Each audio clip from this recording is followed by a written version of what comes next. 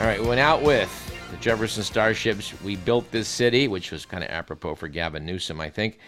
But it's also apropos for the obituary, which we must sadly note today, for Marty Balin.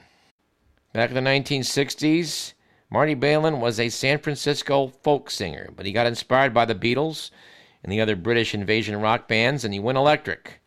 But Balin later noted that when I mentioned that notion in clubs that I played, the owners would say, "We wouldn't have you play here. This is a folk club." So he took matters into his own hands. He founded a club and a band. Both would be integral to the rise of hippie culture in 1967's Summer of Love. The band was the Jefferson Airplane, the first U.S. psychedelic rock group to achieve mainstream success with hits like Volunteers, White Rabbit, and Somebody to Love. The club was the Matrix, which would host early performances by the Grateful Dead, Santana, and the Janis Joplin-fronted Big Brother and the Holding Company.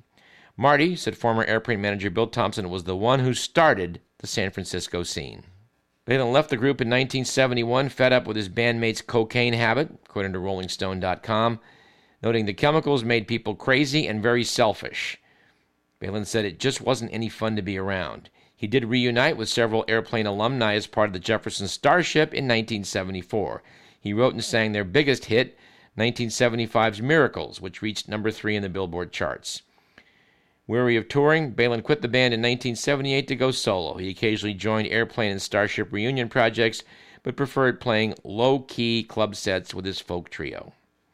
He said in 2016, "There aren't any egos. We just get to the music, man." Mr. McMillan adds that he was also punched by Hell's Angel at Altamont, which I did not know.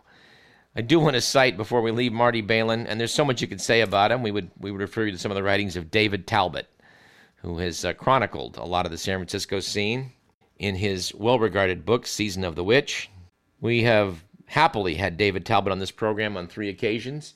He had a bit of a health setback earlier this year, but we're pleased to be able to report that he's recovering nicely.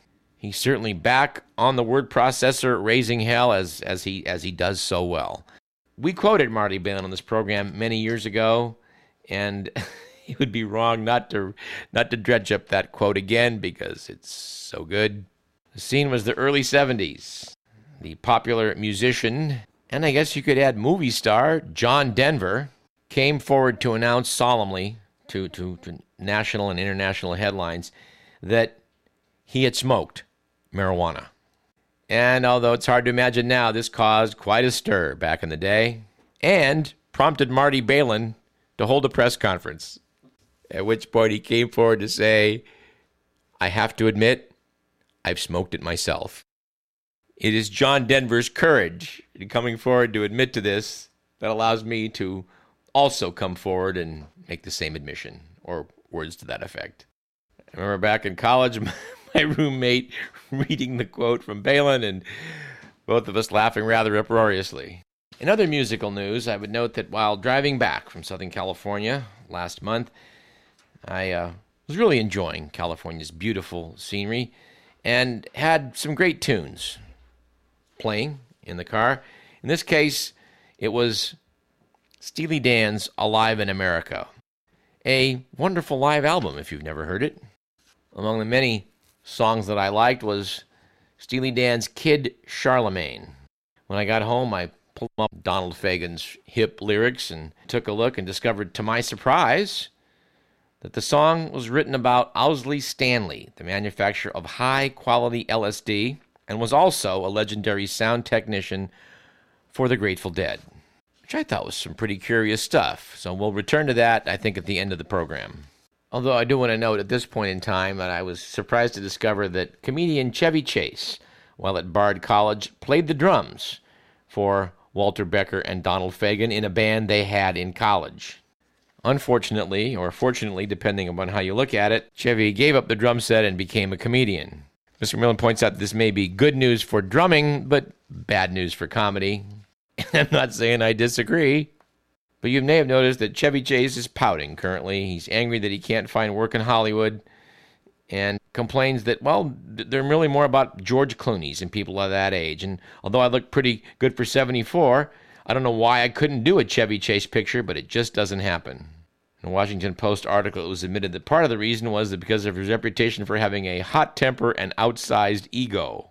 You know, we may have given Chevy Chase more airtime than he deserves on Radio Parallax.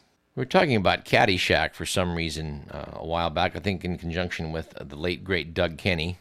To note that there's only one scene in the movie where Bill Murray and Chevy Chase are actually literally physically in the scene together, because Bill Murray hates his guts.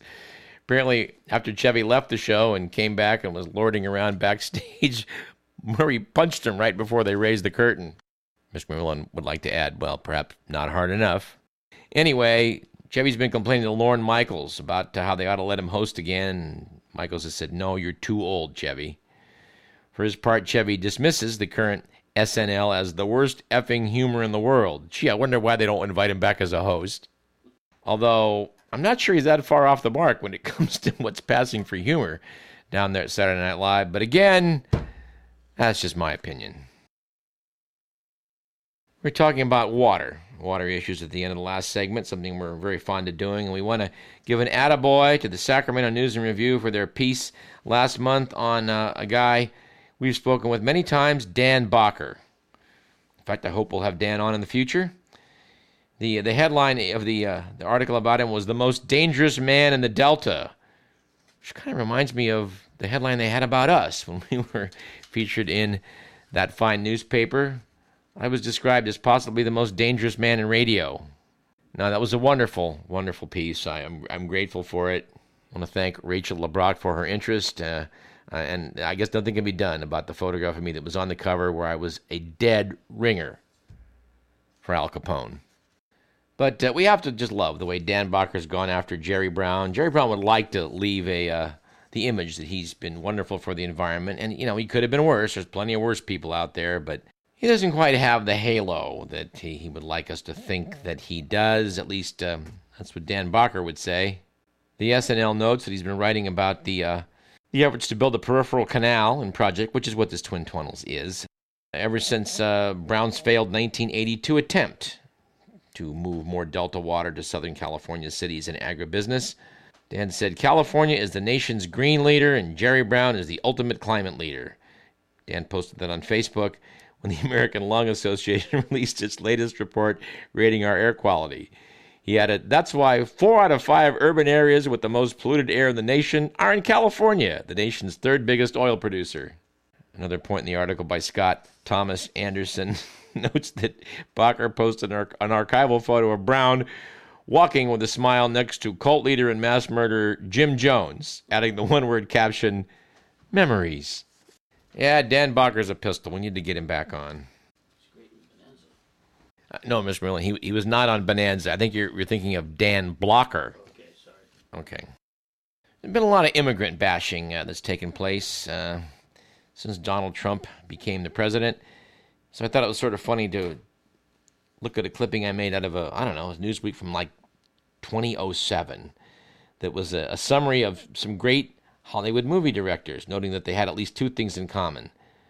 They all won Best Director Oscars, or 2 or 3 of them, once they got here, and they all immigrated to the United States from elsewhere. For example, Frank Capra, 3-time Oscar winner, came here from Italy. William Wyler, 3-time Oscar winner, came here from Germany. Michael Curtiz, who produced Casablanca, from Hungary. Billy Wilder, 2-time winner, from Austria. Fred Zinnemann, also from Austria, 2-time winner. John Schlesinger from England gave us Midnight Cowboy. Milos Forman of Czechoslovakia gave us One Flew Over the Cuckoo's Nest and Amadeus. Elia Kazan from Turkey, Gentleman's Agreement, and On the Waterfront. Anyway, we're searching for a Roman Polanski joke right now feverishly. Did he win the award for Chinatown? He should have. And speaking of Roman Polanski, he apparently is working on a movie based on the Dreyfus case. Back in 1935, or is it 1936, the movie The Life of Emile Zola, starring Paul Muni, I think won Best Picture. We have told that sad story of what happened to Dreyfus on this program at some length in the past, but I think it'd be very interesting to see a movie made about it, especially one made by Roman Polanski. We'll continue to see what evolves there. We do want to note that there are perhaps some legitimate issues about immigration in this country. Well, maybe not immigration per se, but the fact that it's been the longstanding policy and law in the United States to note that anyone born here is an American citizen. I don't know, back in the 1780s when this, I guess, was first adopted, whether they would ever have imagined that people would be flying over here from China while pregnant to get put up in a hotel and be pampered long enough to deliver your baby and then go back to China with your newly minted American citizen. And yes, that is happening. In fact, it's happening here in the U.S. and it's happening in Canada. Notes the week. Canada's opposition Conservative Party has amended its platform to include a pledge to end birthright citizenship. Canadians should fight for our own babies, lawmaker Alice Wong said at the party's annual convention, adding that children born to non-Canadian parents should not automatically be granted citizenship. Andrew Griffith, a former top immigration official, said so-called passport babies were a problem in some Canadian cities and that birth tourism should be stopped. But he added that ending birthright citizenship in general would be using a hammer to squash a fly. According to Canada's National Statistics Agency, just 313 babies were born to non-Canadian mothers in 2016 in all of Canada. But a single hospital near Vancouver said it recorded 383 births to non-resident mothers, mostly Chinese, in 2016-2017. And another item also discovered in our archives, something we filed away back in 2007 in conjunction with this radio program, was a piece in the Washington Post, which, in rereading today, has me flabbergasted. We've been noting a lot of anniversaries of late. 10 years past the 2008 financial meltdown that rocked this nation. 50 years since 1968 when so many earth-shaking things took place. And 100 years from the end of World War I. And also, unfortunately, for the worldwide Spanish flu epidemic, which is estimated to have killed more people than both world wars combined. But anyway, we think of the great financial crisis as taking place in 2008. As the election was nearing, Obama and McCain were sparring, and I had a picture on my refrigerator of McCain looking angry, Obama looking concerned, as I sat around a table with George W. Bush, who looked utterly confused. So imagine my surprise when I find this article, which we set aside, dated December 2007. Noted, Mr. Pearlstein, in December of 2007. We're only at the beginning of the financial world coming to its senses after the bursting of the biggest credit bubble the world has seen. People forget the fact that this credit issue was starting to ramp up in 07 before the proverbial you-know-what hit the fan. The article says everyone seems to acknowledge now that there will be lots of mortgage foreclosures and that housing prices will fall nationally for the first time since the Great Depression. Some lenders and hedge funds have failed, while some banks have taken painful write-offs and fired executives.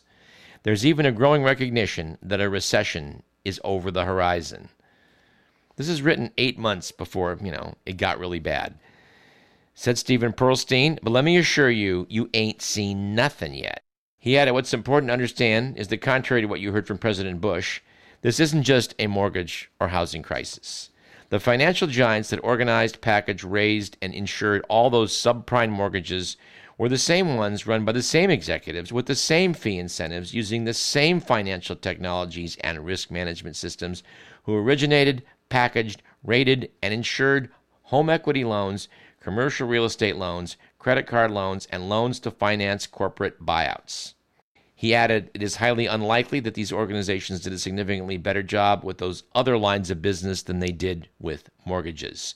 But the extent of those misjudgments will be revealed only once the economy has slowed, as it surely will. He went on, let us begin with the mortgage-backed CDO, collateralized debt obligation.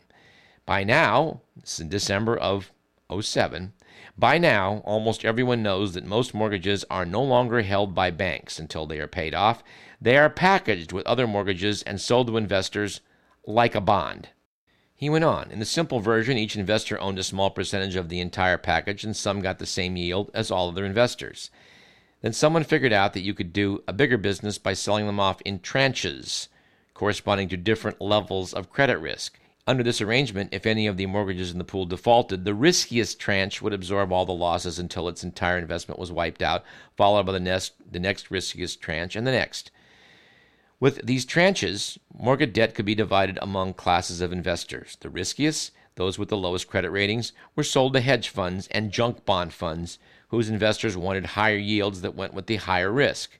The safest ones, offering lower yields and Treasury-like AAA ratings, were snapped up by risk-averse pension funds and money market funds. The least sought-after tranches were those in the middle, the mezzanine tranches, which offered middling yields for supposedly moderate risks.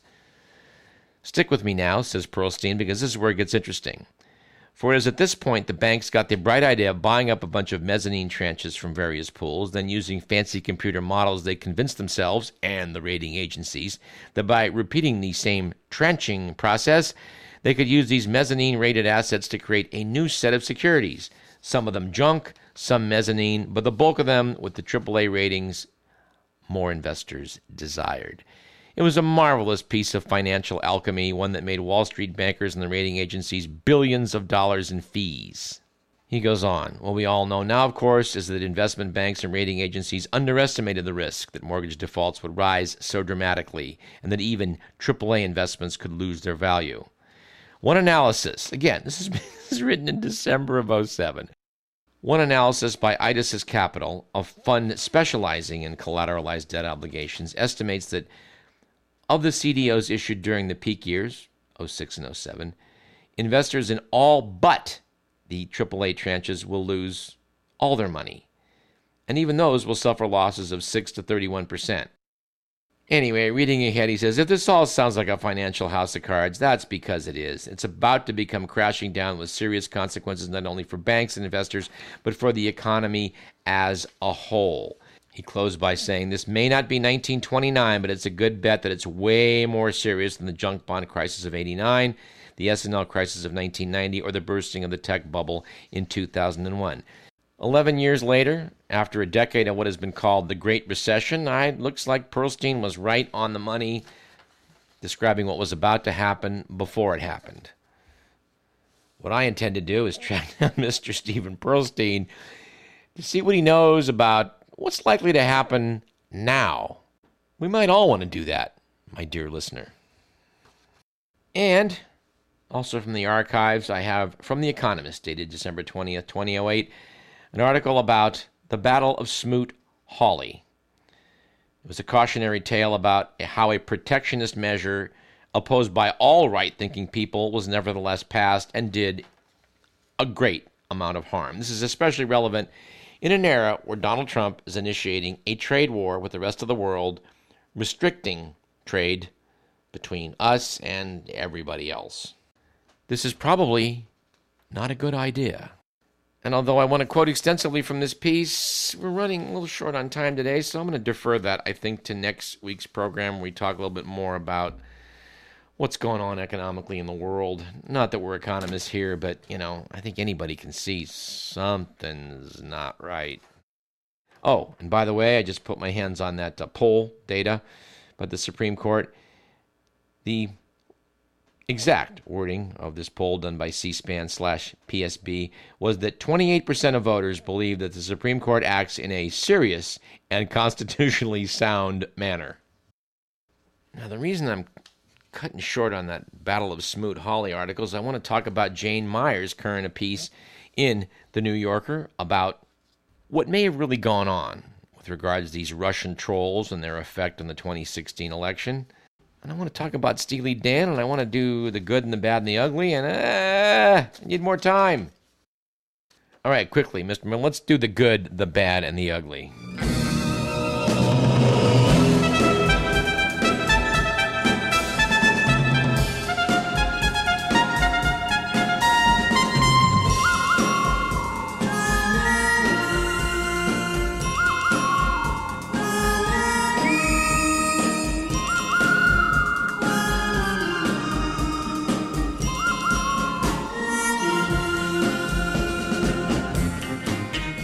According to the Week magazine, It was a good week a couple weeks back for vague rebranding with news that Dunkin' Donuts is going to drop the word donuts from its name. This comes just days after Weight Watchers announced that it's changing its name to WW, in which case neither of the W's stands for anything in particular. Was, on the other hand, a bad week a few weeks back for Heathers, with new research indicating that the girl's name, Heather, has fallen out of fashion faster than any name in history. In 2017, only 219 babies were named Heather. In 1975, the total was 24,000. And thirdly, it was an ugly week, according to the Week magazine, for, I guess you'd say, children standing around on their own 2 feet, with the news that parents can now spend $9 a month on a smartphone app. This provides frequent updates on their children's well-being.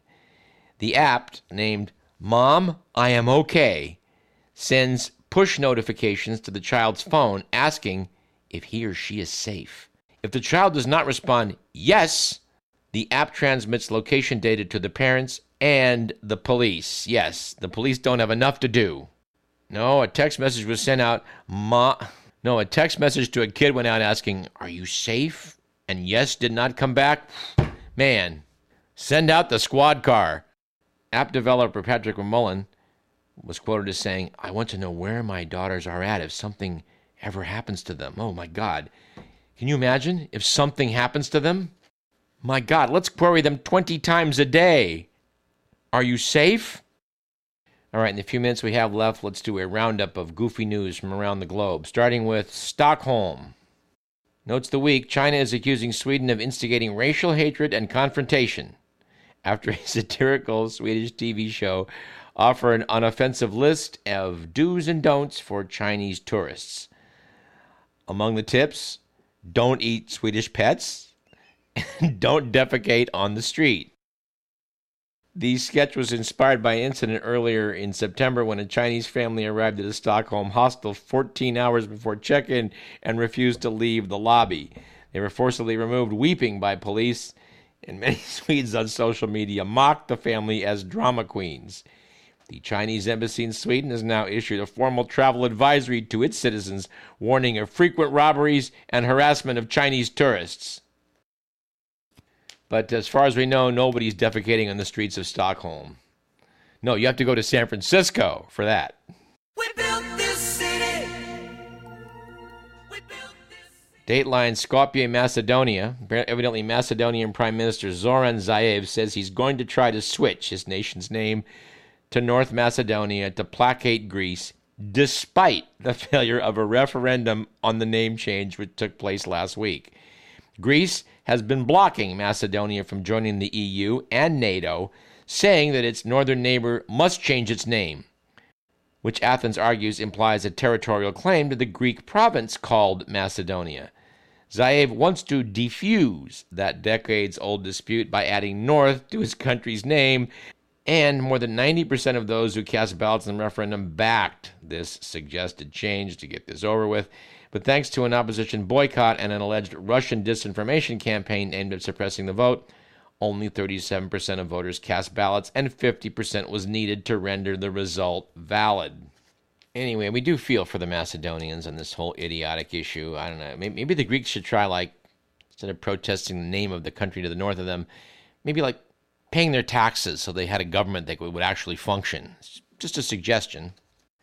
And Dateline Bolivia. Apparently, Bolivia has failed in its fight to get back the sea access it lost to Chile in a 19th century war. The United Nations International Court of Justice ruled last week that Chile has no legal obligation to negotiate with Bolivia over the return of the territory. The 12-3 ruling was a blow to President Evo Morales, who had traveled to The Hague to hear the court's judgment. Sadly, back in La Paz, a crowd had gathered in the main square to watch the ruling on a big screen in a festival-like atmosphere, only to disperse in disappointment. Bolivia had 250 miles of coastline when it gained independence from Spain, but it lost it in the 1879 to 1884 War of the Pacific. With that much coastline, you'd think Chile could throw Bolivia a bone. I don't know. And Mr. Miller is informing them we definitely do not have time to do Steely Dan or Jane Mayer. So let's end with this. We imagine that over in the People's Republic of China, there are probably a lot of people engaging in hand-wringing and just watching helplessly. Because, believe it or not, Chinese state-run TV is airing a 5-episode game show all about President Xi Jinping. This is an attempt to present his philosophy in an entertaining way and expanding his growing personality cult. Yes, ladies and gentlemen, evidently in the program Studying Xi in the New Era, 3 carefully prepared contestants compete to answer questions about Xi's speeches, his favorite books, and his early years in a rural village. In one segment, a contestant said Xi's ideology, quote, brims with vigor, unquote.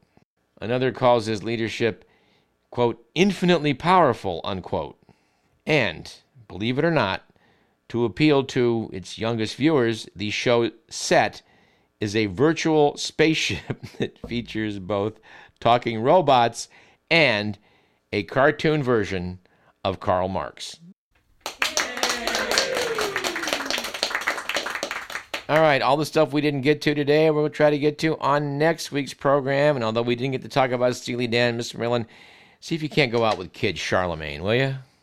And as you listen to the words as we close this program, keep in mind this is about the man who produced the world's best LSD and had a lot to do with what we think of as the 60s, at least the counterculture part of it. Owsley Stanley. We'll talk about it next week. This program was produced by Edward McMillan. You've been listening to Radio Parallax. I'm your host, John Cameron Swayze. Well, not really, but we'll see you next week.